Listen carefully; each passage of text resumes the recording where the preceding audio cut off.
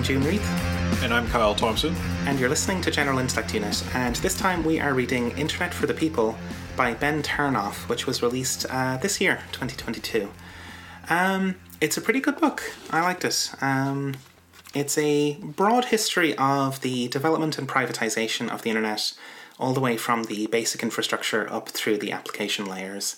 And it's got a little bit to say about what kind of alternatives might be possible, and what we could maybe do about it. What's your take on this? Yeah, I think I found the history of the early internet to be quite strong and interesting. Some things in there that I hadn't really run into before, some analysis I hadn't seen before, and that was really cool. The middle chapters on sort of the development of e-commerce and Web 2.0 and Amazon and sort of like the cloud. Those parts I felt were a little bit disconnected from the sort of positive possibilities that were suggested in the first section. And then the conclusion I thought was quite good. I mean, I have some bones to pick with the book and sort of the overall perspective, but there's a lot of like good stuff in there. And as far as a sort of primer to the history of the internet, this is one of the better ones I've read, because I've read quite a few at this point. Yeah. Yeah. I think I broadly agree. I think in the early parts where he's talking about the pipes and the development of the infrastructure, he has a much clearer bone of contention to pick with. In that, like, there's clear. It's more clear what people power and control over that infrastructure would mean and would look like. Whereas when it comes to Amazon and Uber and stuff like that, it's a bit less clear, because I guess if you succeeded in getting serious proletarian power and ownership over the pipes, then a lot of the, it's like hard to imagine an Uber would even exist, in that kind of form. So it's kind of a little bit harder to connect that, but even some of that history stuff is still quite interesting. Yeah, there's sort of a point he makes about how, like, we don't want to make like the socialist version of Amazon, the socialist version of Uber, the socialist version of XYZ. Like, we shouldn't limit our imagination to doing the same thing but with a red flag. Yeah. And so in that case, the application layer would probably just look extremely different anyway. I think that's all fair. There's kind of a nice point that's made early here that, like, he's kind of like laying out that, like, the internet is a thing that has a body, and bodies are historical and therefore political, right? That, like, even this kind of, in the preface, is kind of like saying that, like, even the undersea cables follow the contours of previous networks, like telephone cabling, which in turn followed the contours of, like, telegraph networks, which in turn followed the contours of, like, colonial conquest and networks of power. And that this is all very much historical and material stuff. Yeah, absolutely. I mean, I think that's a point we saw in, like, platform capitalism that was raised, and it remains a very good point as, like, a counterpoint to the rhetoric of the internet being immaterial, sort of ideal, non-substantial, de-physicalized, disembodied, all that kind of stuff. Yeah. So the internet and its history is, like, very much tied up in the history of recent developments in capitalism. And, like, early on he kind of lays it out there that, we have this techlash now and all this kind of stuff. The internet has huge problems, but, like, the core problem is privatization and markets and profit and capital. And so the proposal for a solution is deprivatization and decapital, which I like as a, it's a nice clear sort of agenda. Yeah, I mean, I think that because the book is extremely US centric, it is, I mean, it has a little bit here and there about the UK, but that's just kind of like, you know, the transatlantic Anglo left influence. But it's overall extremely US centric, and so you kind of get a list of things that the profit motive harms that is maybe more extensive than what you would find if you looked at other countries. Because, like, there are a lot of, for example, capitalist countries outside the US that have fairly acceptable access and pricing of internet.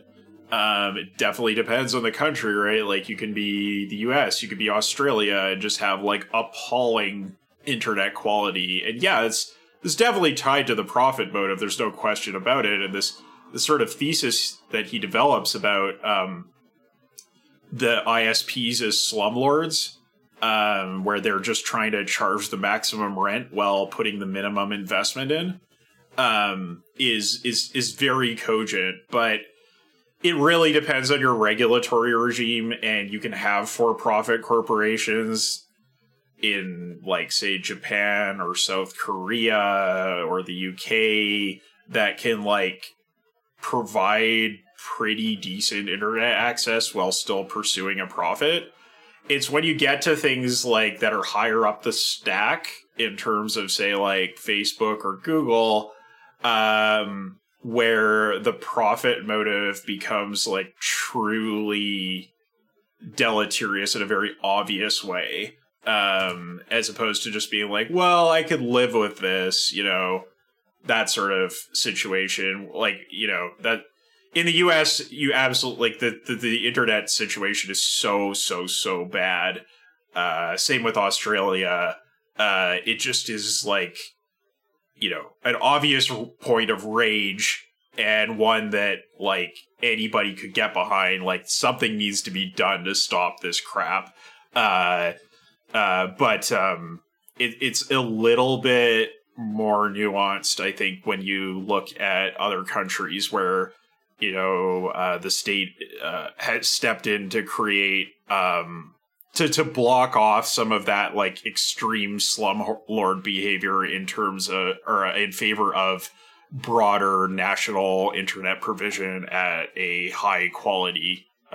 Yeah, because that stuff's good for business, and the voracious vortex of insanity that is the US in the 90s. Yeah, it was only going to go that way. Yeah, it's sort of in the struggle between the tech giants and the ISPs. Generally speaking, the ISPs have won out. And the tech giants have been forced in the US to simply build their own infrastructure, like, completely separate from the ISPs, because the ISPs are so horrible. I did love that little bit. Yeah, which is its own weird variation on that kind of privatization. It's just like, we're going to build our own sandcastle. Fuck you lot. Yeah. Shall we crack on with Chapter 1, People's History of the Internet? Yeah, sure. A People's History of the Internet it's broadly the story of, like, the original development of the Internet as a solution to, well, internetworking via this, like, packet switching strategy where, yeah, it's like, okay, if you want to send messages between machines where you know the destination and you know the source because you are the source, but you don't necessarily know the route there, you need some sort of technology to route messages back and forth dynamically. This would become the internet stack, the TCP IP stack, and so on. And it takes us through some of the history of development here, but I guess the very high level story is that in the US, a lot of public money was poured into the development of this technology through DARPA and the National Science Foundation and such, to build out an academic, sort of like in academia, build out this network for scientific collaboration. Yeah, it's you have the stage one is the development of ARPANET at DARPA, which is meant to link sort of command and control facilities to battlefields for the Pentagon. And then you have stage 2, which is where you get NSFNet appended onto ARPANET, which is the universities and science institutions across the country being connected into ARPANET. Mm-hmm. That whole development is really fascinating, right? That like the it's a kind of given like that. Everyone knows it sort of originates in military technology, but like the contrast between the kind of original envisioned use case where it would be like a mobile network that would remotely link, units on the battlefield, would be dynamically linked to the mainframes in the fucking Pentagon and stuff like that. And how that just wasn't really how it ended up getting used. It was more like email was the killer application for the internet. It was a... it took maybe a little bit longer for those kinds of applications to be developed. Like, I think maybe it's kind of like around the Gulf War period where you start to see that kind of... logistics and information systems being deployed for the Pentagon, like maybe a little bit after that. It's definitely decades after the beginnings of the internet in sort of the 70s. Yeah. But like one of the crucial things here is that like the thing the internet protocol solved was it was a language problem and interoperability problem. The military and ARPA really wanted this universal sort of language or universal communications medium into which you could just plug anything. Plug a Jeep into it, plug a fucking rifle into it, plug an AI in a mainframe that controls nuclear missiles or whatever, and have them all just be able to talk to each other.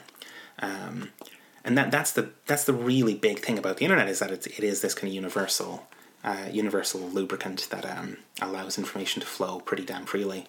I think at some point he calls it like an Esperanto. TCP/IP is like an Esperanto. It's a universal language that has actually been adopted as opposed to Esperanto. Exactly right. Which obviously hasn't. Is it like the I don't know, like two of the most like utopian projects in the world are like TCP/IP and Unicode in terms of universal collaboration? Yeah. I would say Unicode is sort of it's not quite the same thing as Esperanto, but like just that sort of interoperability I think is very much like Unicode is very much like in the same line as TCP/IP, because TCP/IP wasn't like we created this homogeneous protocol and everybody has to just get on board with it. It was more like an interoperability protocol that could connect up various national internets together. Mm-hmm.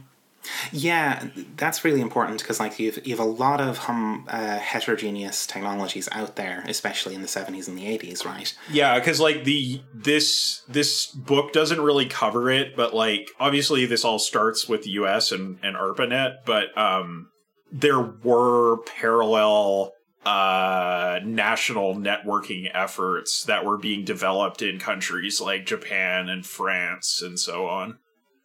Yeah, and like broadly, like because there were these various islands of computing, and like it made a lot of sense to make this kind of universal language that like if you could then later come along and teach your mainframe how to talk TCP/IP, then you're good to go. You can plug into the big universal thing now.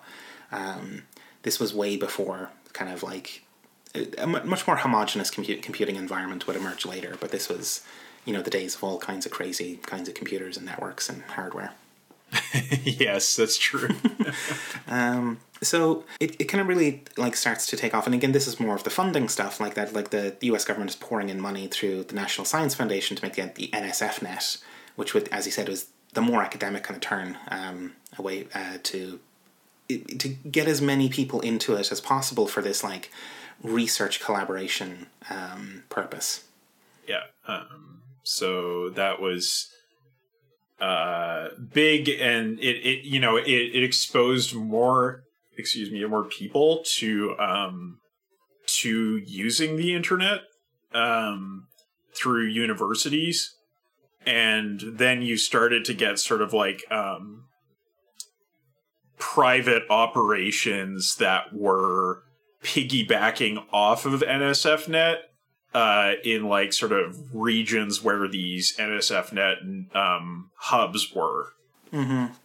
Yeah, and there was this initial like kind of like commercial operations were initially forbidden, but like then, you know, as the story goes, like this will get sold off basically and privatized anyway. But there was a lot of pressure, I guess, like as it became more widely available and people got onto it and were like, holy shit, this is actually great. There was like inevitable, like obviously huge commercial pressure to do that. And I think as the author notes, like privatization didn't come. He says like privatization didn't come out of nowhere. It was the plan all along.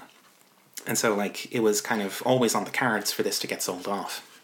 Yeah, I think, like, there were different interests involved, but the sort of the legislators and the government leadership who were administering these internet projects definitely envisioned privatization to a total degree or to a majority degree at sort of the minimum, right? Like there were some sort of outliers who wanted to try to create like a PBS for the internet, you know, sort of like on the cable model or whatever, of like, you know, you have this little zone of non-commercial public use, public access, that exists alongside the majority private internet.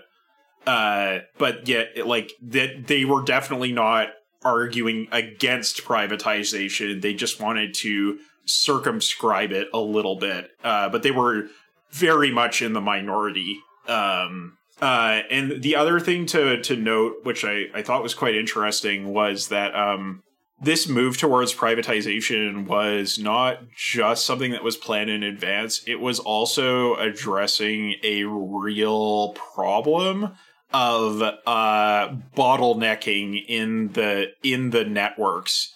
That, like, basically the funding that the NSF was getting to run NSFNet was nowhere near enough to meet the demand of more and more people trying to get online. So, like, there had to be some kind of alternative arrangement arrived at. Like, just staying the course was absolutely not an option. And the one that was, like, extremely heavily favored was privatization.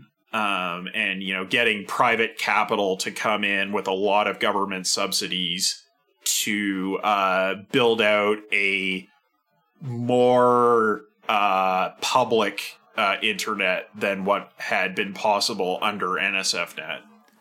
Yeah, and like there's kind of a remarkable bit here that like I kind of knew at in some way, but it was when it was laid out with this kind of clarity, it kind of all clicked into place for me that like even with NSFNet, like you might think like, oh my god, the government spent all this money on cables and computers and stuff like that, and then just gave the cables and computers to private companies. Wow, that's fucked up. But that's not actually really how it played out. Like NSFNet was riddled with private contractors anyway. Like the NSF was not running the network. It contracted out fucking everything from the beginning. So the actual infrastructure was always in private hands, really, in terms of its operational stuff. And so there's a very short hop. It was just that it couldn't operate as the internet without coordination resources that were held by the state. Yeah, that's the crucial thing the state was adding. Like like they had the pieces of the internet, but they did not have an internet in their ownership. But once it was all established and was very clearly a thing that was going to be big and needed to scale up, like it's a very short skip then from, you know, like a government-funded internet that is privately operated, basically, to after being like a largely government-funded internet via huge subsidies that's privately operated. Like it's not that much of a change actually when you think about it. It was a formal kind of opening up and a kind of unleashing of the productive forces or whatever. The private operators who were running this infrastructure were like very well positioned to become the oligopolists after this transition was over. And almost no one else could buy into that market. So it was like very much set up to be an oligopoly involving the pre-existing telecoms, like the Bell, like the Baby Bells, and whatever other telecom providers existed that were of sufficient size. That was like, it was very much a foregone conclusion once it privatized that it would be an oligopoly. Mm-hmm. Absolutely. There's a little bit here about like the kind of there was some pressure, as you said, for the like public option, like kind of equivalence to public broadcasting. You know, there'd be a little bit like mandated to be siphoned off for public use and so on. And yeah, like maybe libraries get free access, and maybe there's like some servers that are like, you know, public forums, that kind of thing. Yeah, kind of the internet equivalent of taking the bus, I guess.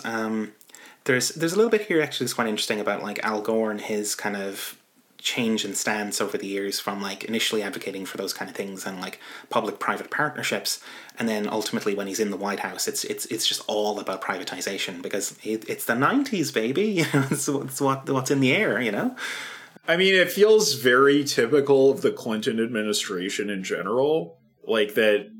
Like, you know, before Clinton actually gets into power, there's like these like little remnants of social democracy in his thinking, or maybe even just corporatism. But like once he's in power, it's just like, nah, like let's just like slash and burn as much money for capital as possible. Like just yeah, let's go like a whole hog. Yeah. So yeah, there was very little oxygen in the room for those kinds of projects, for that kind of advocacy. Ultimately, it ended up being like extremely privatized, and a lot of the stuff was just handed over with basically no strings attached. It was totally unregulated. Like a really extreme example of this stuff. Well, what ends up happening is that you get this very funny, I think this is in chapter 2, yeah.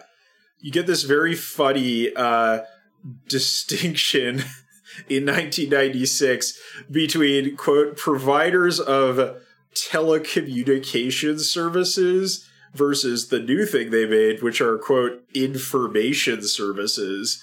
So the former ones are subject to like common carrier regulations. So basically there's certain things that they have to keep open for other businesses to use, right? So you get like these little tiny dial-up ISPs that form all over the country, and I know we had them in Canada as well, where it was like, oh yeah, you could like sign up with a dial-up ISP that could like use the pipes from the big ISPs and give you a little bit of a better deal, that kind of thing, right? This was possible because dial-up ran over the phone lines and therefore was classified as a, quote, telecommunications service.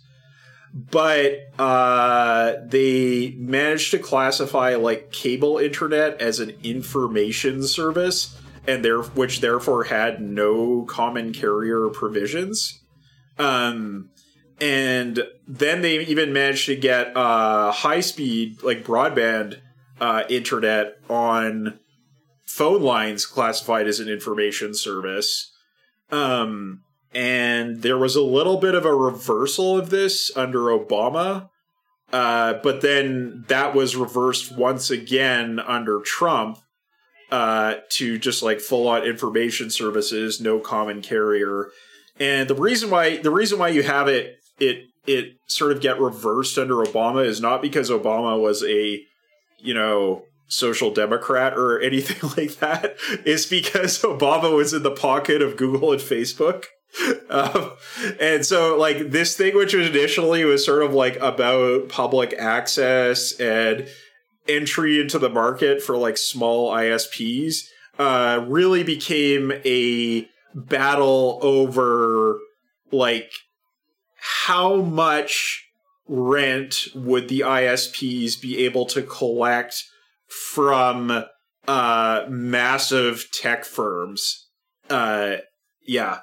Do you remember those heady days of like that yeah, exactly, the Obama era and like net neutrality and this kind of shit, and it was, Google and Facebook or whatever are champions of net neutrality against those evil ISPs and shit like this. And it's like, this gives us, this book gives us a lovely kind of historical and like material basis for kind of understanding that this is all just a fucking story of privatization that goes up from the ISPs to the Googles and Facebooks, right? Like that there was always a very disingenuous kind of marketing fucking ploy on their part. Well, because you have like that moment, right, of the internet in the early aughts where things are sort of like maximally tilted in favor of the big tech firms. Like, they have a pretty good deal for internet access. There's they're able to like found this stuff like YouTube that is just like pirating like IP rampantly, like, piracy is everywhere. The ISPs just have to deal with it, and like Google Books is just like hoovering up like literally every book in existence and putting it on the internet for free. And then you have like a reaction from a lot of like older telecom and media firms, right? Like you have all of the internet file sharing sites being shut down, the reaction against or sort of like the retrenchment of ISPs as like successful rentiers, basically all kinds of like older rentiers fighting back and getting more power. And then in the Obama period, it's kind of like Obama's in favor of the tech firms, but at this point, they're not, like, the ISPs aren't really as much on the back foot as they were earlier. The telecoms aren't, these older corporations, and so, they get stuff like with Trump, like getting around net neutrality and having like being able to meter access to different things and like providing preferential speeds for, like Facebook. Yeah, you get fast lane access with your phone plan to like these monopolistic corporations' websites, which obviously favors them over anybody who might be new to the market. But, the real sort of like battle between them and the big ISPs is over like, yeah, how good is downstream access going to be for average users so that like YouTube and Facebook and Netflix or whatever could provide 4K video streaming to the consumer. And how much rent are the ISPs going to get out of the big tech firms? And like, yeah, and that's the kind of the counter strategy then for the tech firms is to like build these shortcuts into each other's networks, and like content delivery networks like CDNs are a big part of that, like pushing data closer to the edge, closer to the actual user, and even like the Netflix kind of strategy of like pushing the actual video content files closer to the edge, like closer to where it's actually streamed from, and like bypassing other parts of the network. There's a sort of weird turf war that goes on over these routes and the traversal of the backbone. Yeah, and you even have like Google Fiber, like Google trying to do an end run around the ISPs by just doing its own fiber network, and then that really not succeeding. Like they're just too entrenched. They have too much lobbying power, and they can't really make it happen.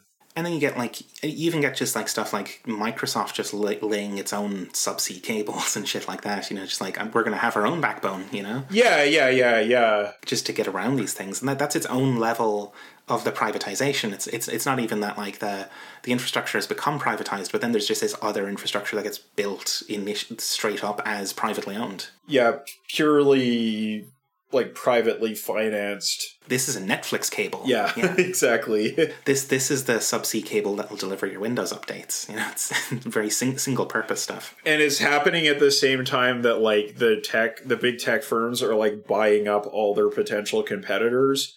So it's like simultaneously they have an infrastructural advantage, and then they're also making sure that they don't have any competition in the market.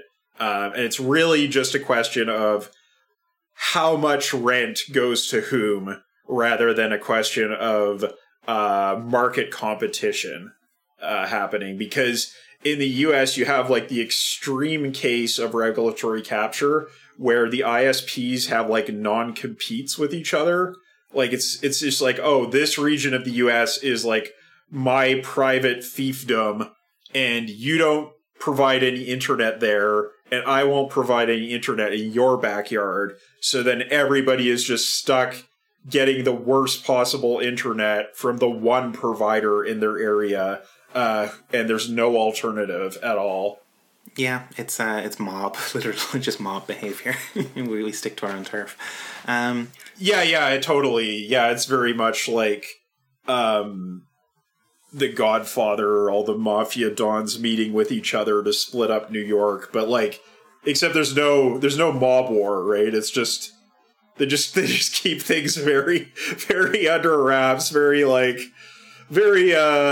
peaceful. Just keep hoovering up that cash from consumers and governments. Yeah. And speaking of that we get this lovely section on the internet slumlords where it kind of goes in this thing of like, well, the initial kind of smokescreen justification for this privatization is that like, well, in private hands these companies will build a better internet, which of course is horseshit. Like it's just plunder, and yeah. Yeah, I know. It's I'm sure their lobbyists were very convincing about those arguments. Yeah. I don't know, like, I mean, look, it happened with railroads in the UK, right? Like, it makes as little sense in that case as it does for internet yeah, in the US. Totally. It's just absolute nonsense. Yeah. And like any listeners in the US will be very familiar with this from first-hand experience, but like, the internet and the access in the US is shockingly expensive and shockingly bad, and it's just an act of plunder. Like whatever revenues go in are just extracted as profit. They're not reinvested into actually improving the service or anything like that. It's just pure slumlord extraction. Yeah, and like as is mentioned in the book here, like, to the extent there is any competition in the US, they are really just competing for the highest income areas. Like they're competing to provide fiber to the richest people. And they make like a lower rate of profit in providing that, but they still make quite a bit of money because these people are so rich, right? Whereas in the rest of the US, if you're not in one of those rich areas, then you're going to get the slumlord treatment, where it is the worst possible service at the lowest possible cost to the provider and the highest possible cost to you, the consumer. Yeah. And like really the only thing you can hope for in terms of internet improving is some kind of public plan happens to come together at the state or municipal level, or your area gets gentrified, but in that case, you're just going to get priced out anyway. So, yeah, it's hard to win. And it means that for a lot of, like, for huge numbers of people, it's like internet access is extremely spotty, and often it's like the only route to the internet is through their smartphones, which is its own whole barrel of problems.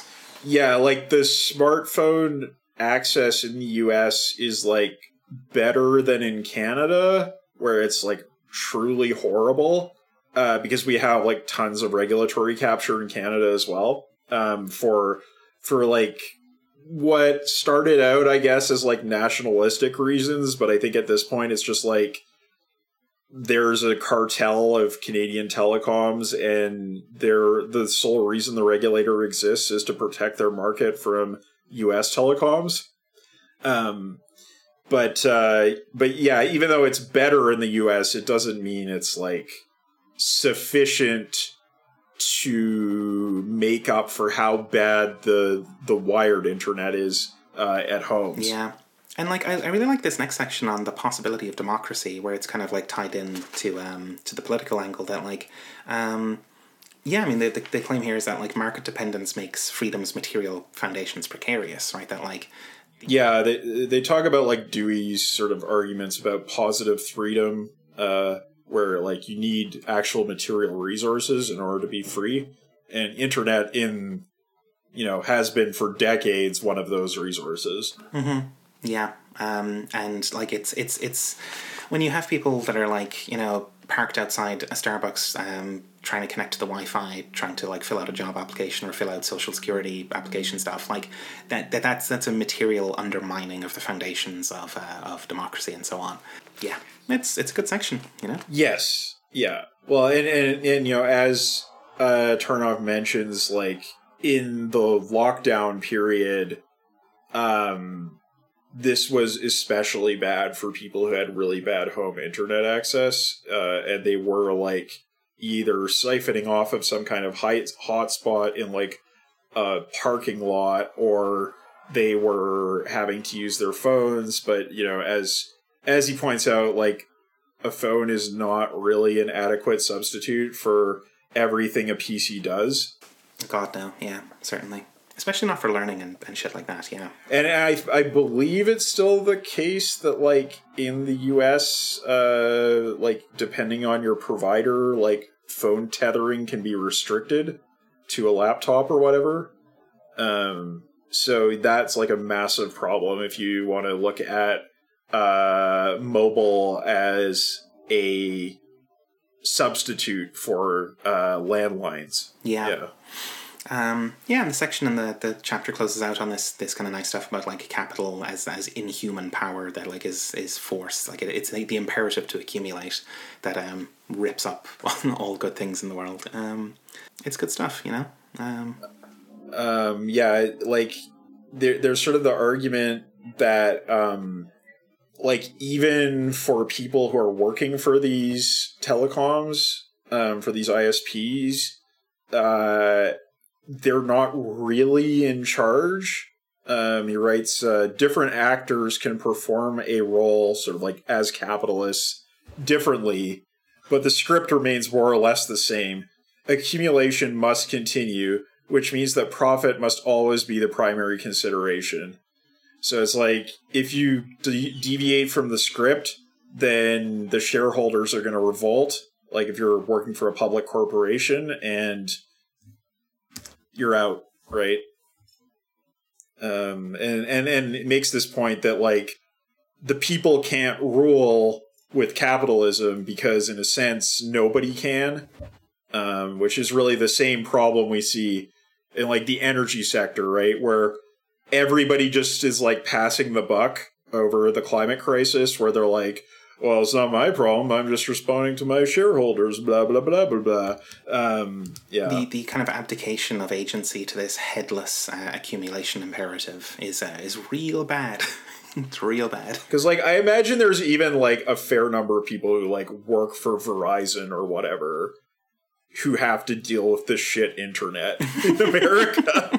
And there's nothing they can do about it. Yeah. Absolutely. Chapter 3 I thought was quite interesting. The People's Pipes, which starts out with the historical example of 1935 in Tennessee, with like communities not being able to basically get electricity supply and just forming their own electricity supplier. And then that project expanding into the Tennessee Valley Authority, which electrified the region from the bottom up with some financing from above.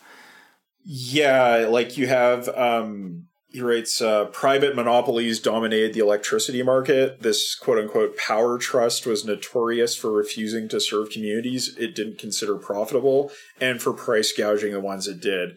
So this is like really where the idea of the power company in Kentucky Route Zero comes from, is this history of the power trusts. And yeah, what FDR did with the TVA and so on was like basically give seed money to power infrastructure co-ops so that they could, kind of using their local know-how and the funds they got from the government, outmaneuver the big power providers like all of Edison's companies and stuff that like had existed from the early times of electrification. Yeah, and this was a way of disciplining big capital by going around them. Yeah, which is obviously like quote unquote like anti-competitive behavior, in the sense that like the state is funding private firms preferentially over the incumbents. But the interesting thing here, I think, is that a lot of these co-ops still exist. They haven't actually like died out, like the small instances of kind of like indie or community internet operations that existed in the early internet period. Yeah, and the example here that bridges us from the electrification into internetization is quite interesting, because like the Electric Power Board in Chattanooga managed to roll out broadband, like fiber optic networks, because it like made a smart grid like on top of its electric grid, so it like smartified the electric grid, but then they had to like lay cables to connect all the nodes to that anyway. So it's like, oh shit, we can just do broadband access. And so there was a very natural piggybacking off of the electric infrastructure to provide the internet infrastructure. Yeah, clever. Yeah, it's pretty cool to see. There are these like small pockets of decent internet provision in America. Yeah, that's the weird bit, right? Because I mean, there's a good couple of examples here, and it's just kind of reiterating that these kinds of local co-ops are pretty good. But like in some cases, you get like the internet in rural North Dakota is substantially better than the internet you get in Silicon Valley, because like it's a small operation that's like mostly motivated to improve its own service, like, and reinvest rather than extract profits and so on. Yeah. Because they're a co-op and they have like a separate legal charter, and like the fundamental thing is that like building out fiber is expensive, but it's what it costs is so far below the rents that these huge ISPs are charging, that it's fairly easy for a small organization in a rural area to provide a better alternative, because it's like the prices and the access do not reflect the investment costs that the ISPs face. They just aren't investing because they're slumlords. They're trying to get as much out of as they can out of it, as little as possible. Absolutely, yeah. And we then get a really nice section on the kind of the kind of democratic control and people power that you can get in some of these cases where the cooperatives are like owned, operated, and run by the people that they serve and stuff. And it's some really good stuff here, like examples from Detroit, where like the community is really involved in the maintenance and construction of the infrastructure, and like they have in addition to internet access, they have like an intranet and all kinds of resource sharing going on. It's good shit, you know? It's really good. Yeah, it kind of reminded me like back in the day, like when I was at University of British Columbia and we had like the Usenet, like the intranet for the university. Everything was on T1, and it was just like a paradise of file sharing and piracy. But also like kind of a little bit of a community thing. Like you kind of felt like, oh, we're on the intranet. Like it's like, you know, our separate little community here. It's a cool secret club, you know, that you get to be part of. It's the same thing you get these days with Discord servers. You know, it's a cool secret club that only you're in. You know, and yeah. Which is a pale facsimile of that feeling from the kind of those other sorts of intranets. Yeah. Yeah, because I mean, ultimately, it's like you're still within the grammar of what Discord lets you do. Yeah, you're not going to deploy another application to it or something, or, you know, set up a cool file share or whatever. But yeah, I mean, the big point of this kind of section is that, like, when people are active participants, it's all very different from their usual way of experiencing the internet, which is privately. And, you know, we all experience the internet privately and as atomized, just individual users. But, like, these folks in Detroit who are, like, organizing amongst the community and, like, building out infrastructure and maintaining it themselves are experiencing this in a very different way. Yeah, it seems like they get some kind of like cadre training, like they get like political education in addition to technical education, because it's seen as like a political struggle to enrich and protect the community as much as it is a matter of technical upgrades within the city, or just like, you know, getting around all the limitations the ISP place on people. Yeah. There's a thought for you, like Linux Red Guards or whatever, you know. It's pretty intense. Do you think they have like berets and shit like that they wear when they're going around? Probably not. I mean, it doesn't sound like they're like trots or something. No. Like the sources that they were referring to are a little bit more pink than just like full on like Panthers or like trot sect shit.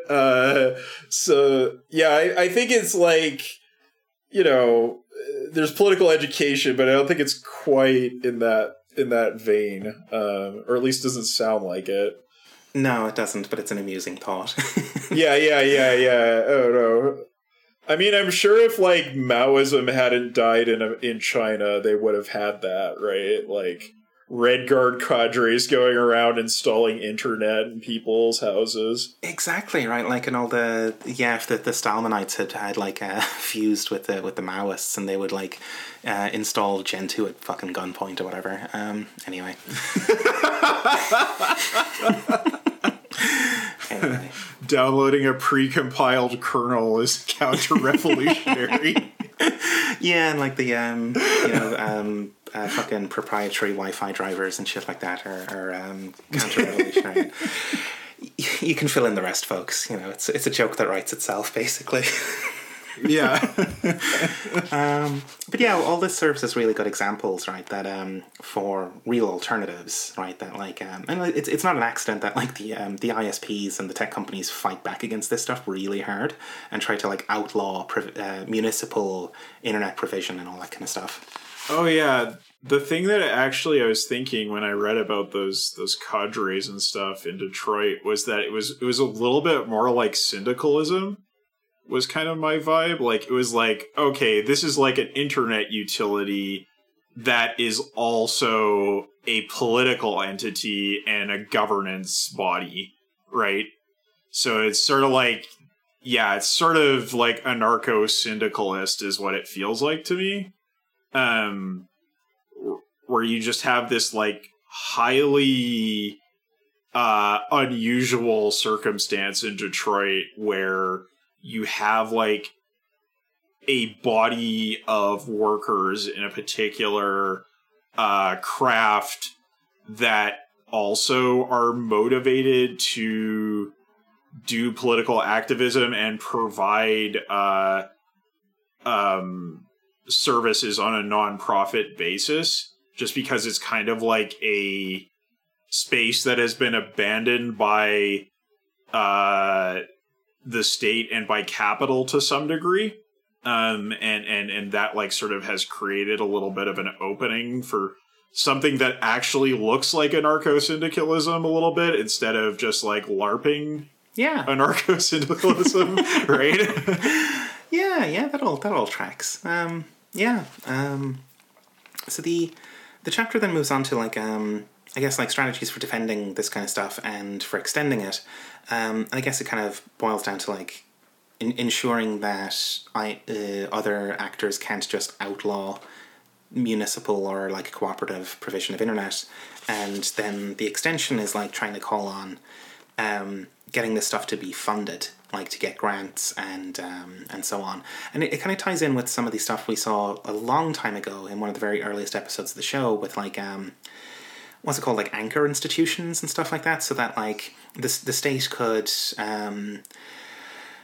basically coerce, let's say, universities to purchase their internet services from cooperatives and so on. You know, that like there could be a way of mandating the funding for these kinds of things.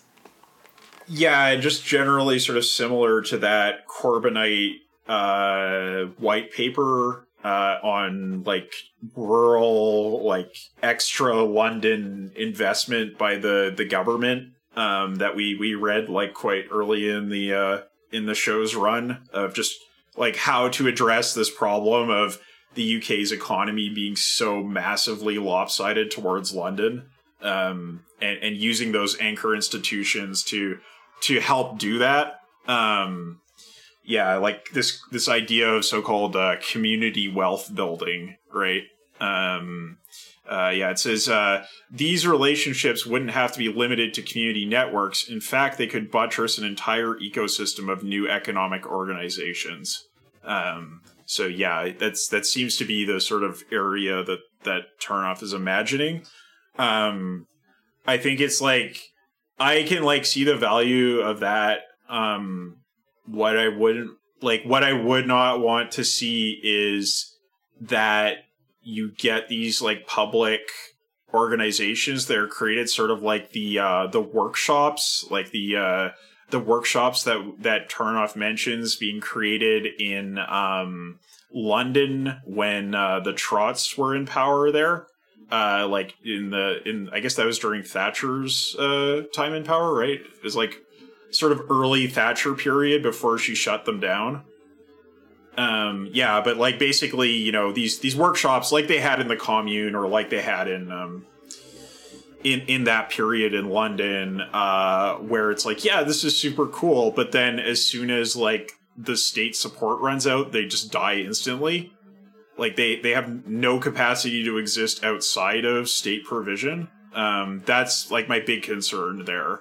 That's the big problem, right? Like that they're non-viable, right? Like that, like that's in a very Beerian sense, right? That like they're not capable of standing on their own. Like, and it's part of one of the problems I kind of have with some of the kind of strategy or whatever that's laid out here, is that like it's very dependent on the favor of the state and like the winds of favor happening to blow in your direction for the moment. I don't.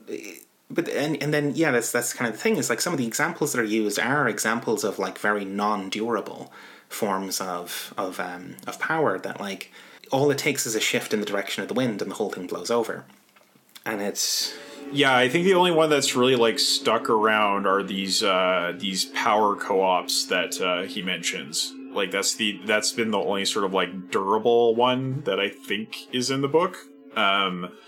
Over like a long period of time. So, and I guess like, I mean, it's sort of like slightly vexing that like even at its best, right? Like say if you had a totally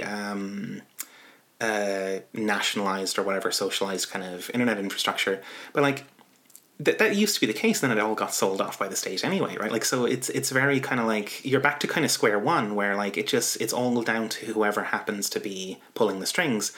And the thing is that if it's not the proletariat that's pulling the strings, then somebody else is, and guess who it is? It's capital, you know? And if capital's pulling the strings, then there's really very little reason to believe that these kinds of reforms will be durable. they might be very temporary concessions, and would have to be concessions in response to seriously vigorous, like, civil unrest and, you know, revolutionary threat to the state, basically. But if you're in a position where you're threatening the state like that anyway, then getting internet co-ops is, why not just overthrow the fucking state, you know? I kind of don't know what the strategy would be here, really. Yeah, there's like a quote that he uses in chapter 4 from Stuart Hall, who is a British social democrat and Marxist. Drawing on the state to make the internet's pipes more democratic requires a different kind of state. One that is rooted in, constantly draws energy from, and is pushed actively by popular forces, in the words of Stuart Hall. Only such a state can help uproot the regime installed by privatization and put something better in its place. So it's I mean, I don't want a state that is constantly drawing energy from popular forces, you know? It's like, I want a state that, like, does whatever we can in terms of, like, pushing a communist and proletarian class agenda against the capitalists, and then quickly, like, as quickly as possible, withers away into non-existence, right? Like, it is, like, we don't want to think about, like, the strategy here in terms of being the perpetuation of the state. It needs to be like, okay, but how does it, like, die off? Like, what is the expiration date on this measure that you are bringing in? Because otherwise, it's exactly like, you know, privatization in the USSR, in Mexico, in the UK, in the US. Like, if these big assets, like you said, are just publicly held by the state, they could very easily be handed over at the top level, because they're usually interdependent on each other, and, like, that interdependence, that power of coordination is very easily controlled from the top. Mm-hmm. Yeah, absolutely, right. And, like, I mean, historically, like, the state that draws energy from fucking popular forces is that's what consigned socialism to the fucking dustbin of history for so long, you know? Like, have we learned nothing from the Second and Third Internationals, you know what I mean? Like, it's just and then, yeah, it's like we were talking about this in the green room, but, like, what you just said kind of brought it back up for me, that, like, it's kind of one of my big problems with kind of social democratic politics is that, like, it's kind of imagined that capitalism is only capitalism at its most vicious, like when it's turned up to the maximum, and then if you turn the dial down to be less vicious, then it's a kind of socialism, right? Like, and when the state does something less vicious than maximal capitalism, it's actually doing socialism. And this is the classic trap that so many have fallen into, where, you know, it's like kind of making a caricature of ourselves of what the right say about us, that, like, oh, the socialists just love it when the state does things, and that's kind of actually true for many, like, you know, social democrats, whatever. It's just like, if the state is doing something less horrendous than it could possibly do, then it counts as kind of socialistic somehow.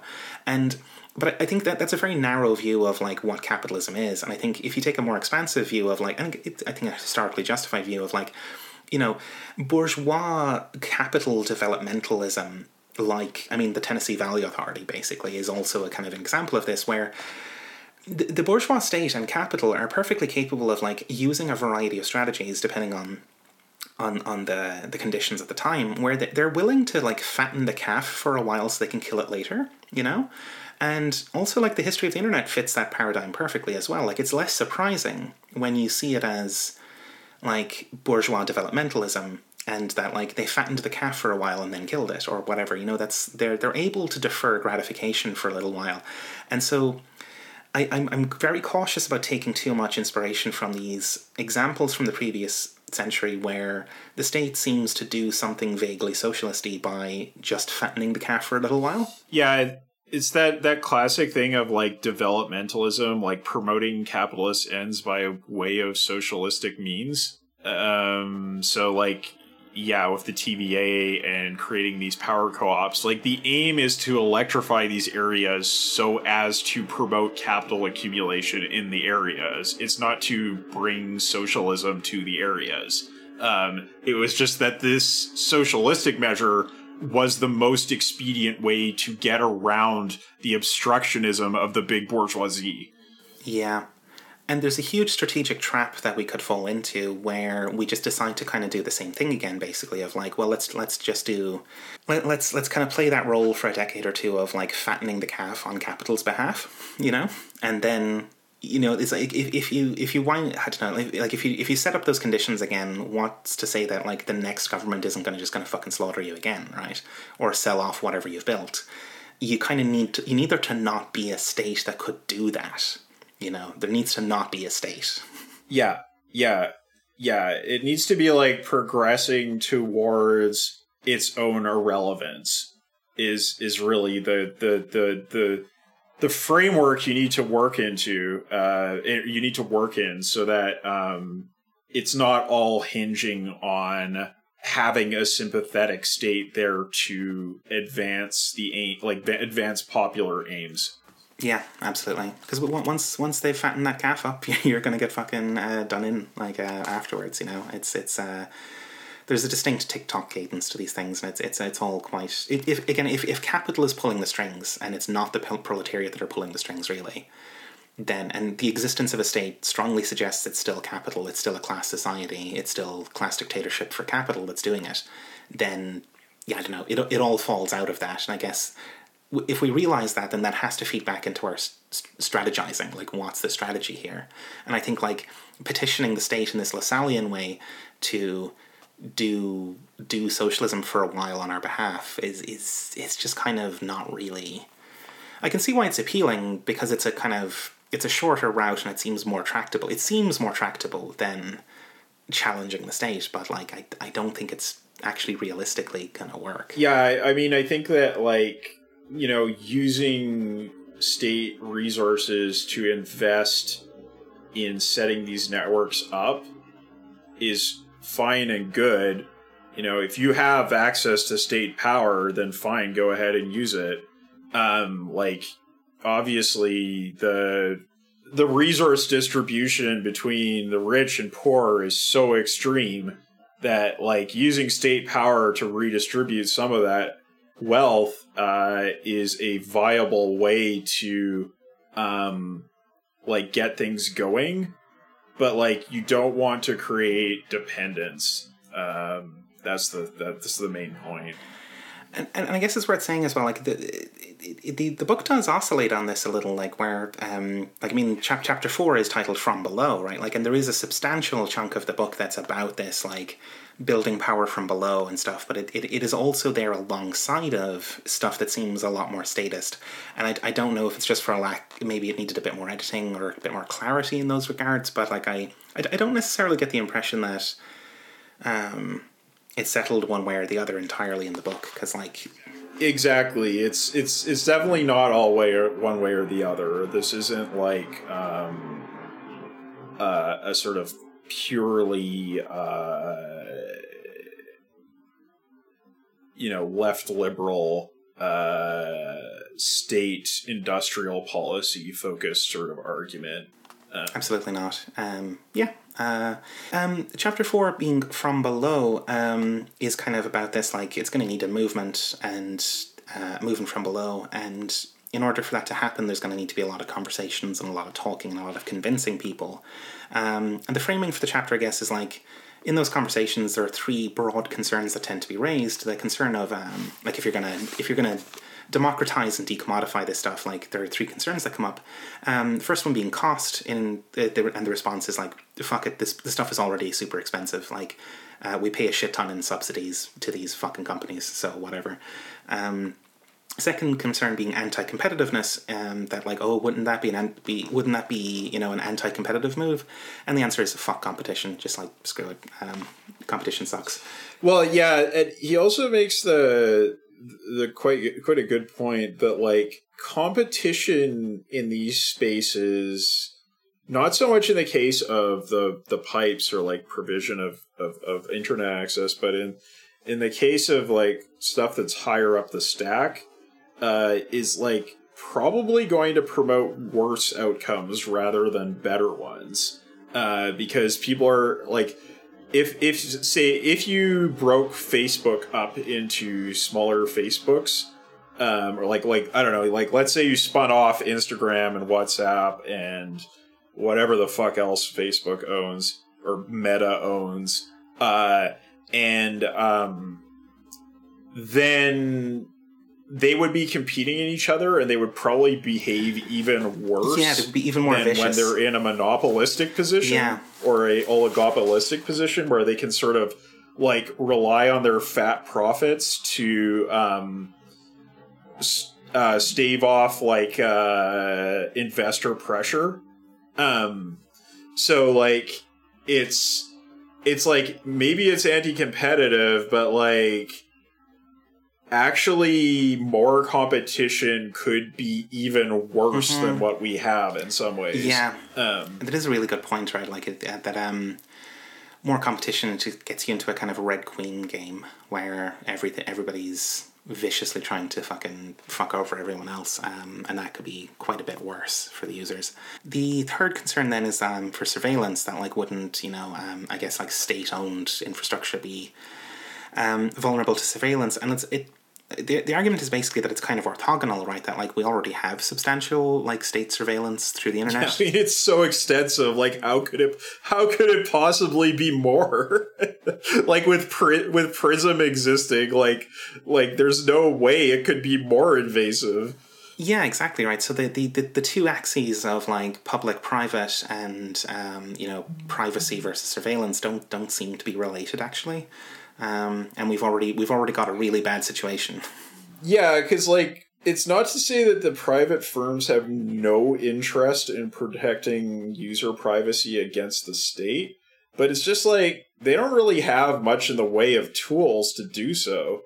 Like, it's kind of like, I guess it was like for a while, like Apple was trying to build sort of like encryption stuff into their phones and that, and the government was like, we don't like the look of that. And, it's just whenever there's pushback against the NSA or whatever, it's like pretty flimsy. It doesn't really stick. Well, I kind of wonder that like, Apple and Google or whatever, or all these kind of companies, especially the hardware ones, are kind of like, they pioneer like, full disk encryption and stuff on their phones and like security and stuff to secure their own operations against the NSA. You know what I mean? That like it's more of like a corporate information security sort of measure, and it just happens to be something that's available to the public, more so than And it can be a selling point too in the market, right? Like I know that like Apple's update policies on their phones and their encryption policies are like a selling point for quite a few people in terms of like security if they're doing like work sensitive stuff on their phones. Yeah. Or like BlackBerry, right? Like, and it's a part of its initial takeoff was that executives could use the messaging service, and it was like secure and it was encrypted and stuff, so that they could do insider trading easily. Yeah, against industrial espionage. Yeah. They have a certain concern for privacy, but it's not necessarily your privacy as an end user. That's they do want to pioneer this kind of security technology, but like kind of for their own good, more so than anything else.